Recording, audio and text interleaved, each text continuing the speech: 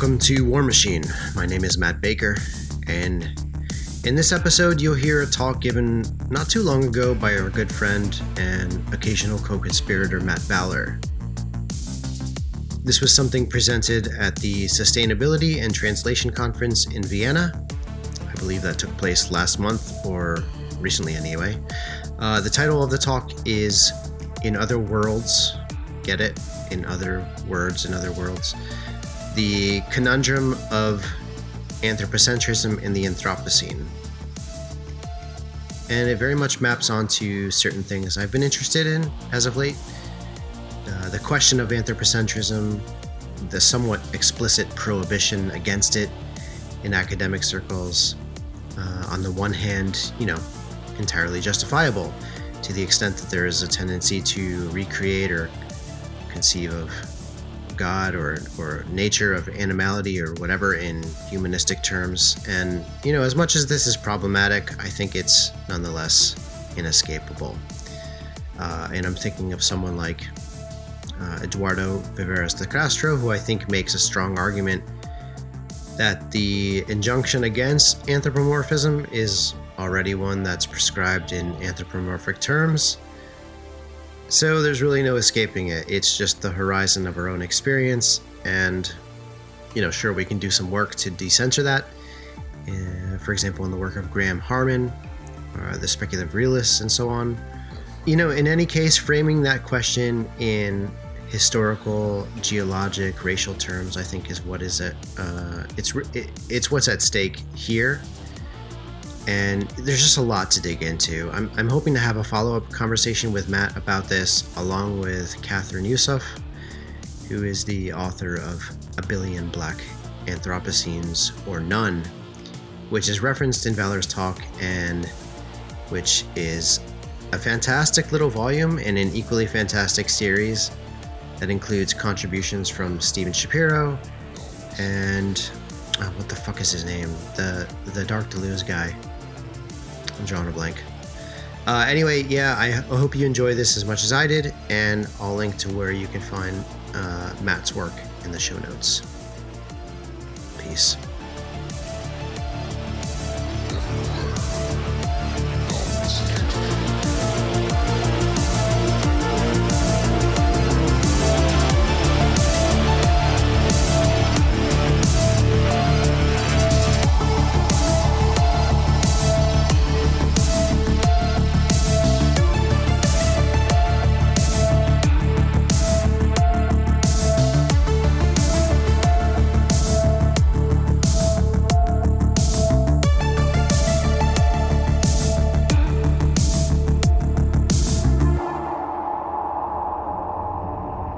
In a 2014 essay entitled Agency at the Time of the Anthropocene, Bruno Latour, a leading anthropologist of science, began to chart the contours of a political ecology capable of negotiating a future in which climate catastrophe was an inevitable feature.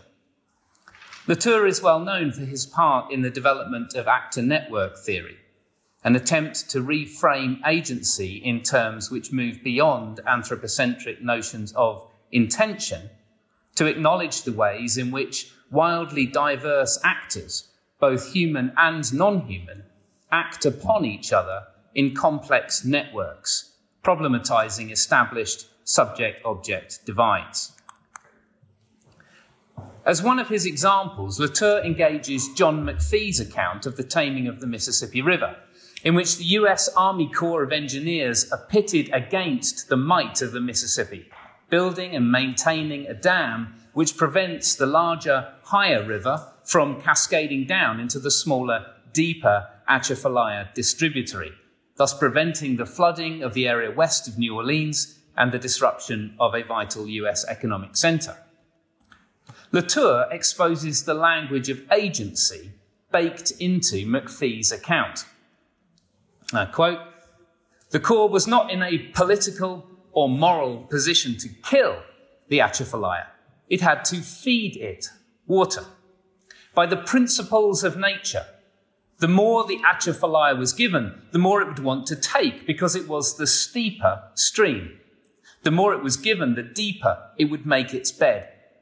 The difference in level between the Atchafalaya and the Mississippi would continue to increase, magnifying the conditions for capture. The Corps would have to deal with that. The Corps would have to build something that they could give the Atchafalaya, a portion of the Mississippi, and at the same time prevent it from taking all. Latour's primary audience is the discipline of science studies, to whom he addresses his claim that, I quote, instead of always pointing out the danger of anthropomorphizing natural entities, we should be just as wary of avoiding the oddity of fusimorphizing them. That is, of giving them the shape of objects defined only by their causal antecedents. While one mistake is the excessive animation of matter, the other is its excessive de-animation. In McPhee's account, the Army Corps must negotiate with the rivers as political actors. They must deal with them, give but prevent from taking all. In her article, Theorizing Things, Building Worlds, Why the New Materialisms Deserve Literary Imagination, Babette Tischleder, a professor of North American Studies, contrasts Latour's reading of the Mississippi with that of William Faulkner, who, in a quasi-autobiographical essay entitled Mississippi, describes the river as an old man. I quote, "The old man, all his little contributing streams levied too along with him, and paying none of the dikes any heed at all when it suited his mood and fancy, gathering water all the way from Montana till Pennsylvania every generation or so, and rolling it down the artificial gut of his victims' puny and baseless hoping, piling the water up, not fast, just inexorably, giving plenty of time to measure his crest and telegraph ahead, even warning of the exact day almost when he would enter the house and float the piano out of it and the pictures off the walls, and even remove the house itself if it were not securely fastened down." Tischleder writes as a literary critic who has published extensively on the power of objects in narrative. She writes, I quote, "I propose that literature offers its own kind of theory. In its fictional and figural modes, it can conjure material worlds as life world, as the setting of who and what we are, our daily existence and social identities, and the very stuff we use, produce, aspire to, invest in, value, discard, and are bound up with." End quote. Yet Tischleder nonetheless insists upon the necessity of anthropomorphism if the agency of objects is going to register in the human imagination. In the case of Faulkner, it is the perspective of the river, its lack of concern, its lack of malice, even while it casually plunders everything in its path, that enables its narration as a character whose agency can be interpreted as meaningful. For Tischleder, Latour's reading of McPhee ably demonstrates the distribution of agencies as various forces are required to negotiate a settlement. However, it is Faulkner's use of anthropomorphic language which, and I quote, "permits us to see what emanates from many different bodies, human, non-human, geological, virtual, digital, is not only agency, but subjectivity," end quote.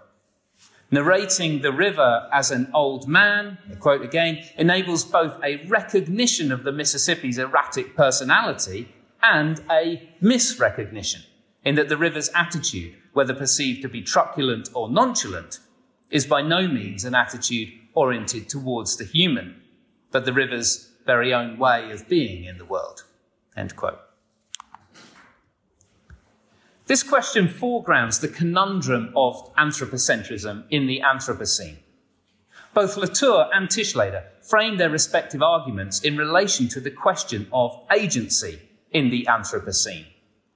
Who has agency and what is its character is the central question for both.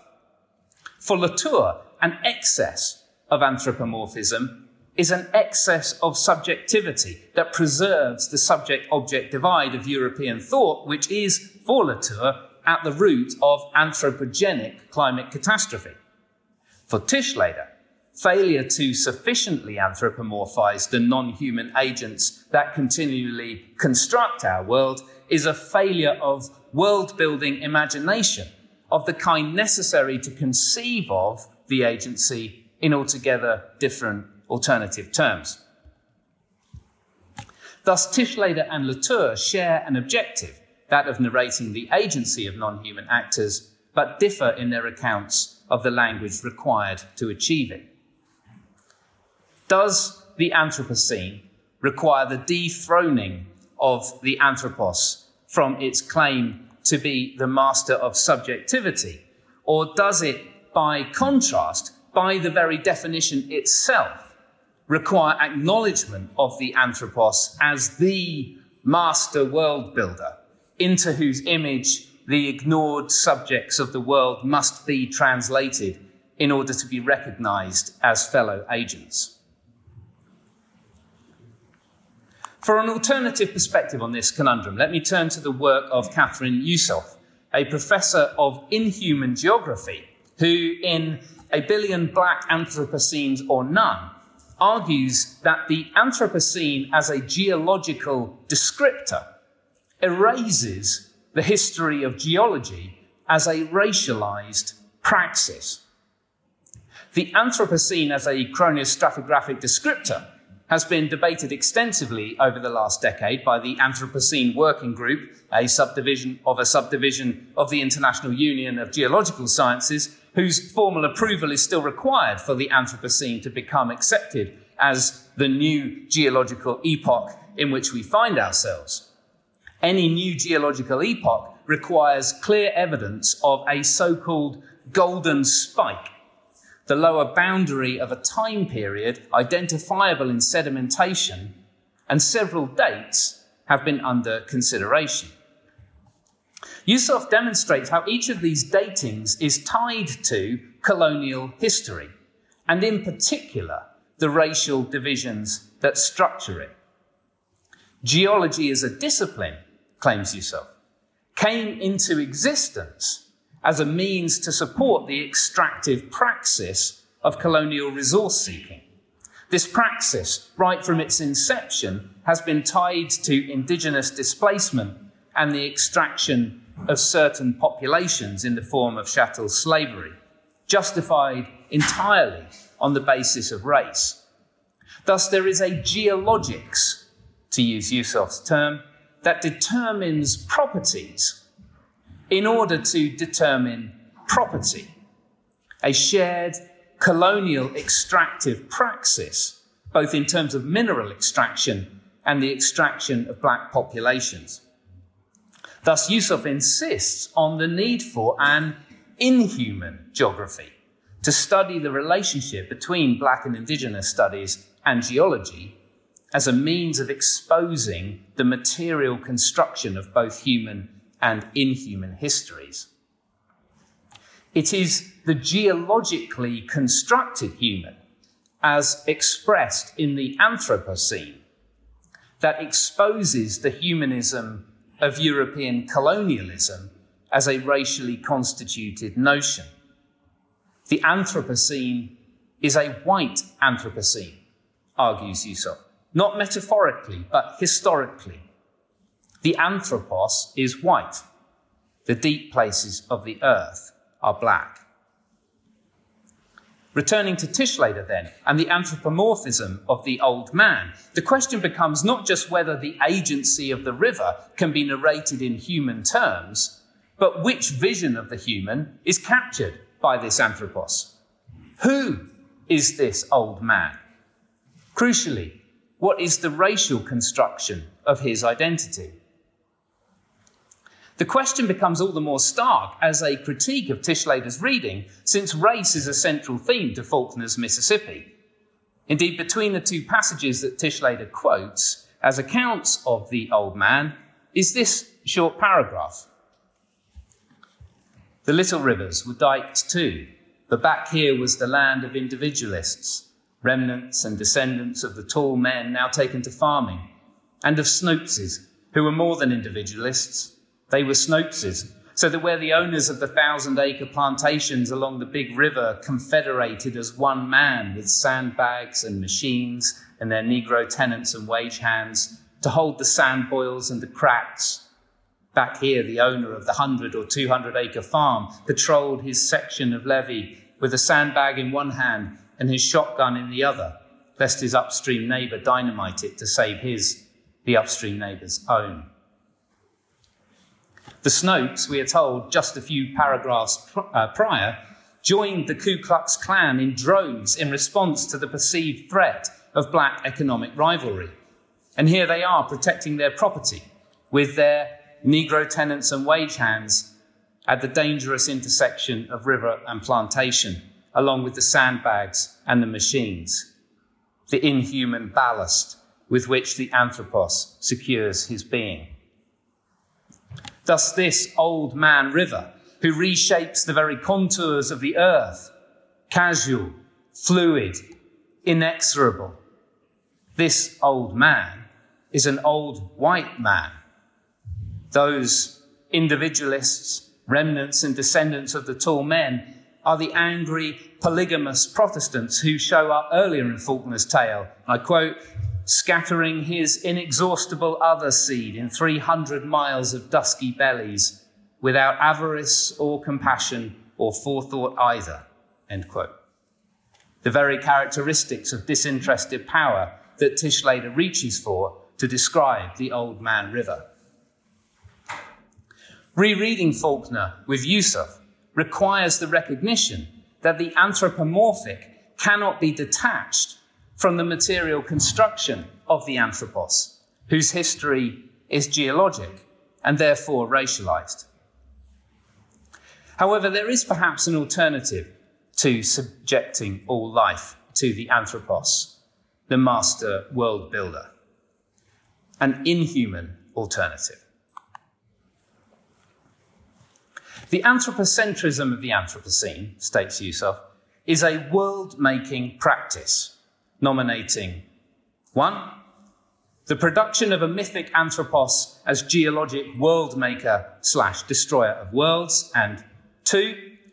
A material evolutionary narrative that reimagines human origins and endings within a geologic rather than an exclusively biological context.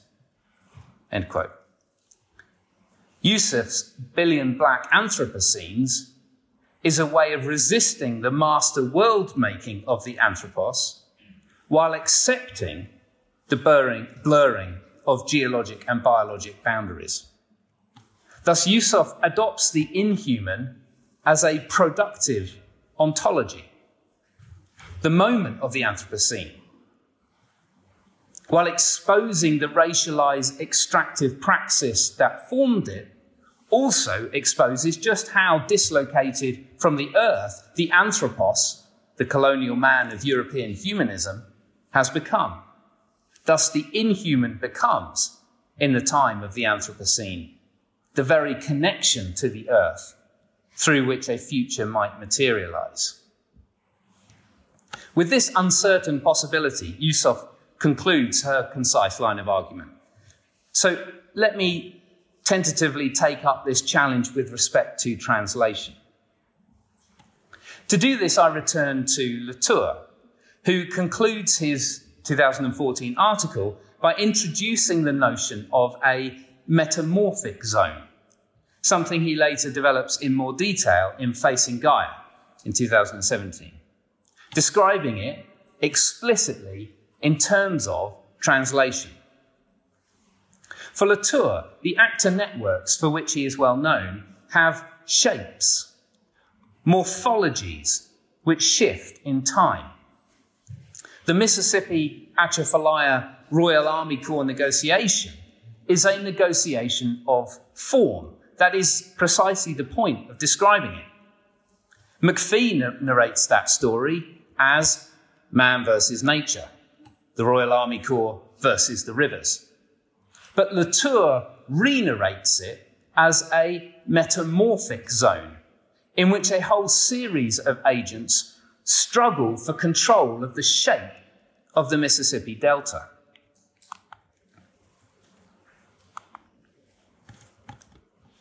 The negotiations of this metamorphic zone are made with force.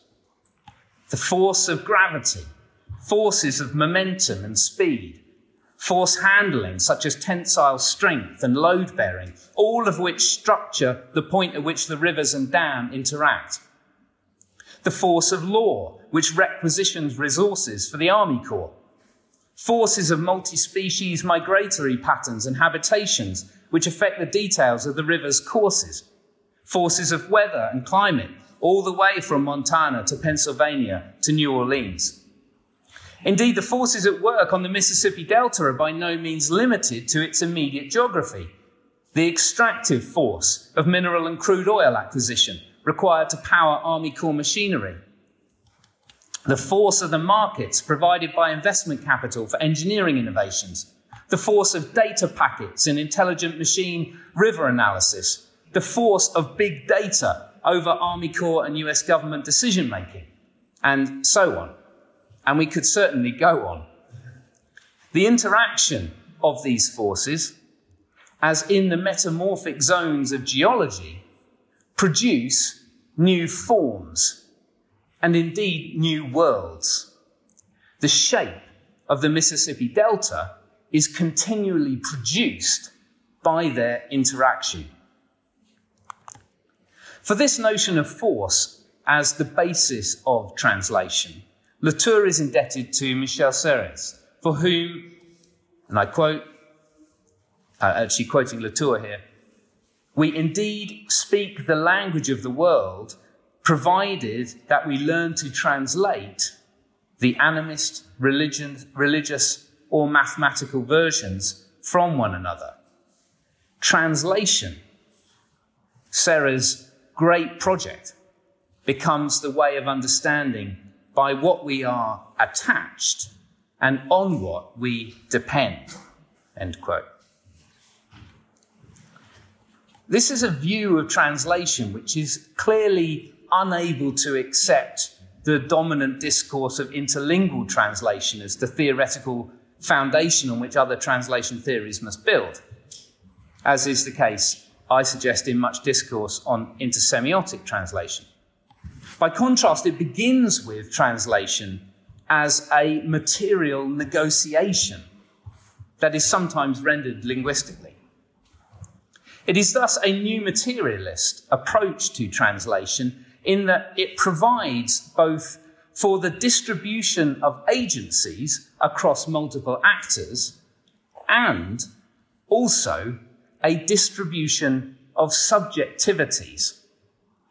The rivers do have a voice. However, that subjectivity is not the type of isolated fantasy subject of European humanism, and therefore the linguistic translation of the rivers will suffer if they render the rivers in that register. And this is, I suggest, a great weakness in Tishlader's use of Faulkner's Old Man. Yusuf's uncomfortable insistence on the inhuman provides an alternative means to approach this translation. To name an inhuman subject is to recognize the impossibility of individuation. It is also to acknowledge that meaning cannot be divorced from matter. For Yusuf, geology is not primarily words about the earth. It is a praxis where actions and words are inextricable. Similarly, Latour's metamorphic zone is not just words about form and force, but a site of actions and interactions which require translation. An inhuman ontology recognizes distributed subjectivities which function as material linguistic praxis. This material linguistic praxis is then, I suggest, a more accurate and appropriate way to conceive of world making. Indeed, is not understanding by what we are attached and on what we depend the central concern of the concept of worlding. Inhuman world-making insists on a complex of subjectivities and acknowledges the translation between and within worlds that is integral to producing what matters. This is a translation process which is always ongoing and in which we can attempt to participate. It is not a process over which we could ever credibly claim ownership, much less control. It is only the anthropo-fantasy that imagines world-making as mastery. Thus, I suggest that in the shadow of the Anthropocene, perhaps the task is not to translate the non-human into the language and world of the anthropos, but to participate in the translation of inhuman worlds through which new forms of both agency and subjectivity can materialize, where translation from non-human object to human subject is supplanted by the translation of inhuman worlds as a material linguistic praxis, a work of innovation which requires writers of literature and geologists alike. Thank you very much.